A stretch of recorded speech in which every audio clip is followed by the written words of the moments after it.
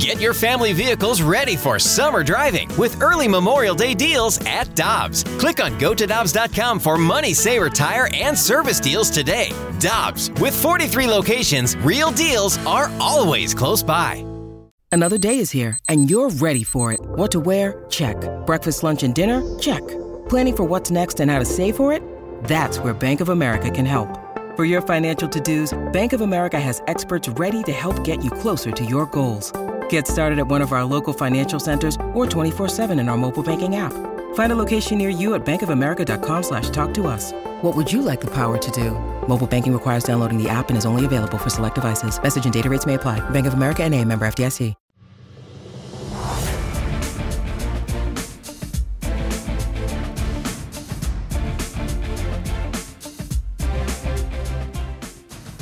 You can see and hear the great work of Mike Claiborne and his staff at Claibs Online at YouTube. Just go to YouTube and search Mike Claiborne, and you'll go to Claibs Online. And Michael joins us now on 101 ESPN via the Brown and Crouppen Celebrity Line. Morning, sir. How you doing? I'm doing well. How about you guys? Everything's good. We understand the belated happy birthday wishes are in order. Well, believe it or not, I had another one, and I'm very thankful for that. And I don't have to worry about it until this time next year. Well, happy belated, Claibs. You're the best. Thank you. Thank you. How was your workout the other night? I hope you got it all in. I did. You know, it was that post-Thanksgiving. I had to get it in. I'm sorry that I missed you. All right. Well, we'll figure it out. Don't worry. We'll rain check. Claibs, we had Stephen Matz on the show earlier this morning, and in listening to his introductory press conference yesterday and speaking with him today, he really does feel like he's going to be a perfect fit for the Cardinals, not only because of his skill set, but because of his personality. I would agree. And while I don't know him that well, I think from watching his ability to pitch and with the defense he's going to have behind him, I think he's going to be a guy that's going to fit in nicely. Where in the rotation, who knows? But I think that two things I'm hoping here. A, he continues to grow. I mean, he's 30 years old. And a lot of guys don't learn how to pitch until they hit that age mark. And the second thing is, if he can be durable, we talk about these days, oh, man, if we can get a guy and give us 150 innings. Well, that's 5 innings. Mm-hmm. You need more than that these days. And I'm sorry. I am not a believer in this 5 and fly. If we can get them through the order twice, no, we need more. Because if you don't have more, then that means your bullpen will be taxed, and all of a sudden you're going to be the San Diego Padres of 2021. And Claibs, one of the things that Mo said yesterday is that he is on the prowl for a few more relievers, and they didn't have enough depth. And there's nothing wrong with having 3 or 4 guys down at Memphis that are capable of coming up and pitching for you. You need to have, in this day and age, rather than just a 13-man pitching staff, you really need to have about a 20-man pitching staff. I agree, Randy, and I don't think you want to be in a position where you were last year where you had to go find some guys who nobody else wanted to come in and shore you up. And you think about Wade LeBlanc, you think about Justin Miller, you think about Luis Garcia. Those guys really were difference makers on how Cardinals got in the postseason. But if you have those guys already in your organization, that's a better setup to me, because I think we were more lucky than good with regard to those guys finding a good landing spot. Claibs, we've seen a flurry of activity, to say the least, in Major League Baseball, but I want to ask you about one deal specifically. What's your reaction to Max Scherzer getting 3 years, $130 million from the Mets? It was a head-scratcher. This is a guy who's a phenomenal pitcher. He's a Hall of Famer. There's no question about it. But this is a guy who said his arm, he couldn't pitch the last game of the season. So at his age, you have to wonder what he has left. And certainly the demand in New York, because the Mets, they want to win right now, that's a lot. I would have taken the 2 deals I would have taken a pass on is him and Kyle Seager, Corey Seager rather, because Corey Seager has played 140 games, more than 140 games twice in his career. Now, you take away the COVID season, but think about it. He's been in the game 7 years, and we take away the 1 year, so 6 years he's only played more than 140 games twice. That's a lot of money to invest in a guy who, quite honestly, has been a little fragile. But, it just goes to show you that some people just don't learn from some of the prior mistakes that teams have made. But that's not my problem. Hey, Claibs, another one is Byron Buxton getting the 7 years, $100 million extension from the Twins. He's played more than 92 games one time in 7 years. Yeah. Now, I guess in their case, they're banking on potential. And I would say the potential is he's going to get hurt again more than the fact he's going to play. So they're head scratchers, and I know that they think they're doing the right thing. They're making a statement that they want to contend, and I get all of that. But man, oh man, and you look at the NBA. Denver went out and signed Michael Porter Jr., and they didn't have to, by the way, and signed him to a deal. And what happens? He goes down with what? A back. The same back that shut him down in Missouri, the same back that basically took him off the floor his first year with the Nuggets along with a knee, and now the back is flared up again. Once you have one, they don't go away. So, when teams do this, you just say, well, okay, give me a real – let's quit with the Ouija board here and rolling the dice. Let's get something that's a little bit more substantive. Claibs, as I watch all of this free agency unfold, and I see Seager get his $325 and Javi Baez just signed for $140 million, and even Matt's getting $44 over $4, I have to believe that the economic model that baseball has set up is working for somebody. I can't figure out why owners would sign all these guys for all of this money. Heck, the Rangers themselves spent $560 million, more than $500 million on 4 players, and now you're going to lock the players out because you don't like the way the system's working? Yeah, it's something that I'm not totally familiar with on why. I was talking to Bob Nightingale the other day, and he mentioned that like 14 players are making somewhere north of $1 billion. And that means there's a whole lot of other guys who aren't making that money and making as much. So maybe they increase the minimum a little bit.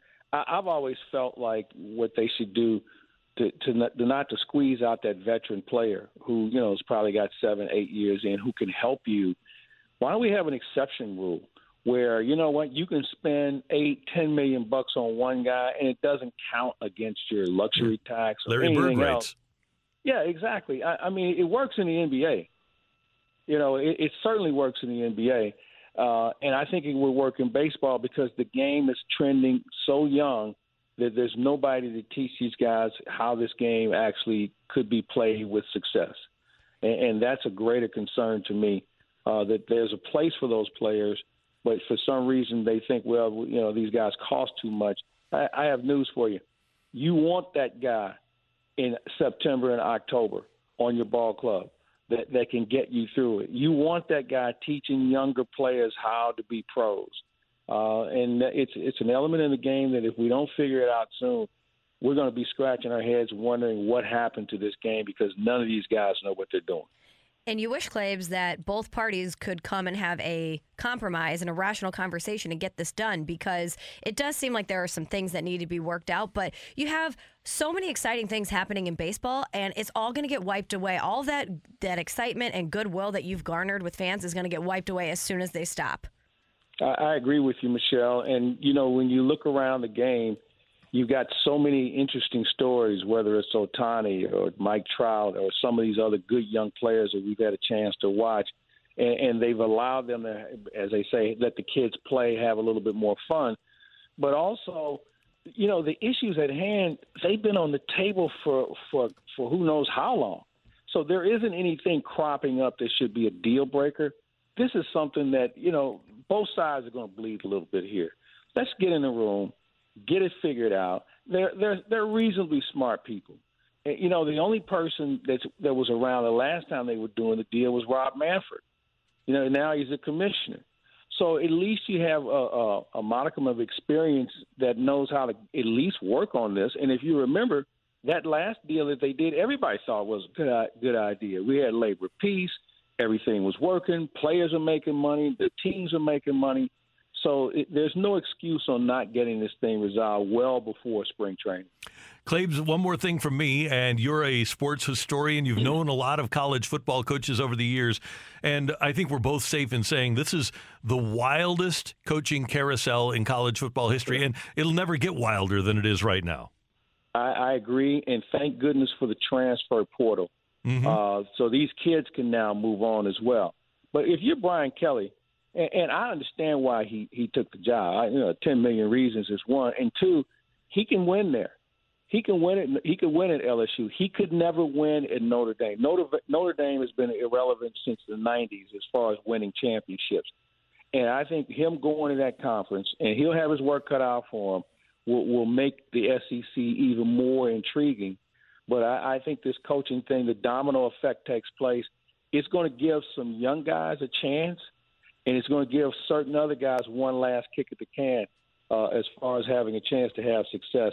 I'm a guy who kind of likes anarchy from a distance, and I think we have that, and I'm okay with it because it's going to make everybody accountable, and I think that's what we all want. We want coaches accountable. We want universities accountable, and the kids need to be accountable as well, and I think we're going to have all of that.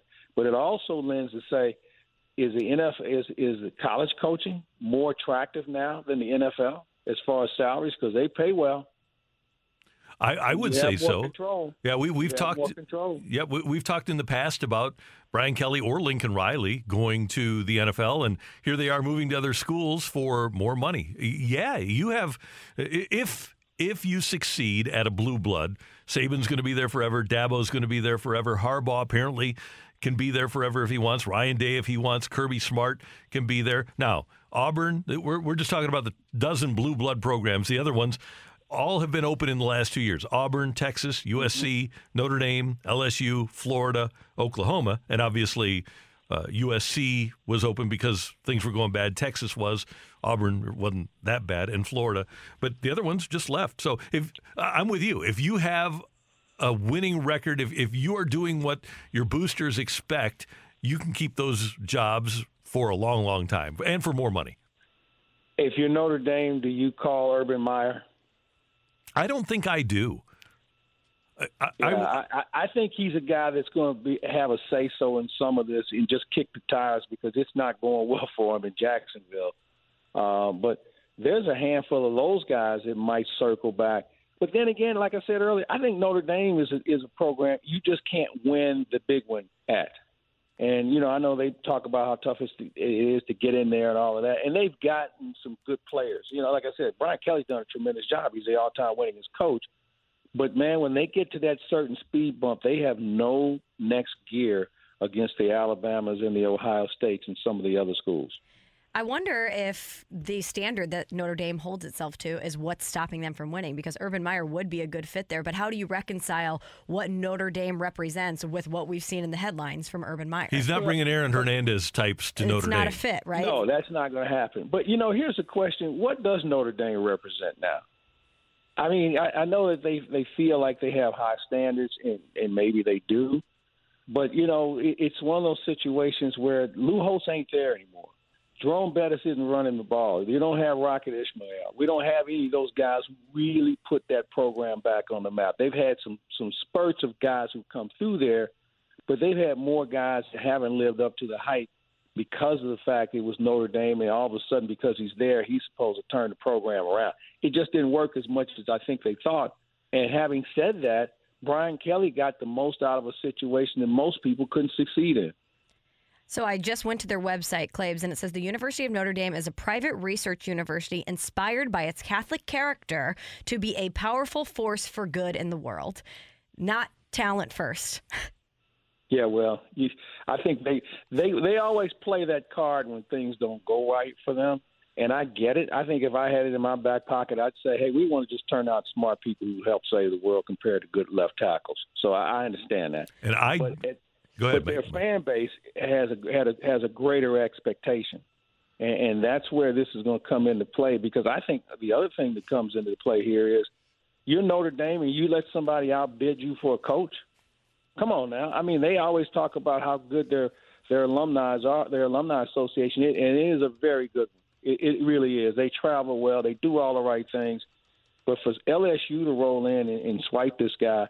And again, maybe he thought he could have a chance to win at LSU, but $10 million for a football coach, that's a lot of money.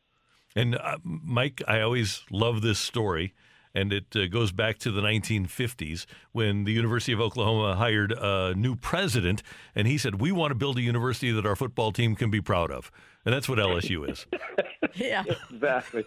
But you know what? In fairness, and we've seen it at some of these institutions, you can look at Duke in basketball and some other schools in football. Enrollment goes through the roof, popularity goes through the roof, and all of a sudden there's found money everywhere when you do win. So there is something to be said for that. Hey, no doubt about it. You can build a lot more science buildings thanks to the Alabama football program. Yep. Now, getting people to go in the building, that's a whole different story. We know that the Ferrario Face-Off is up at Claibs Online. What else do you have coming up? Well, we're going to have Huddle Up with Howard Richards a little later in the week, and we have a very interesting guest that we're going to roll out for that. And, we're kind of do a little bit more baseball as far as this hot stove, man. I mean, this has been great for the game to have all these free agent signings and some trades and things of that nature. So we'll have a little baseball flavor for you a little later in the week once the lockout begins. Always good to hear your voice, sir. Thank you very much for the time. You guys have a great week. Take care.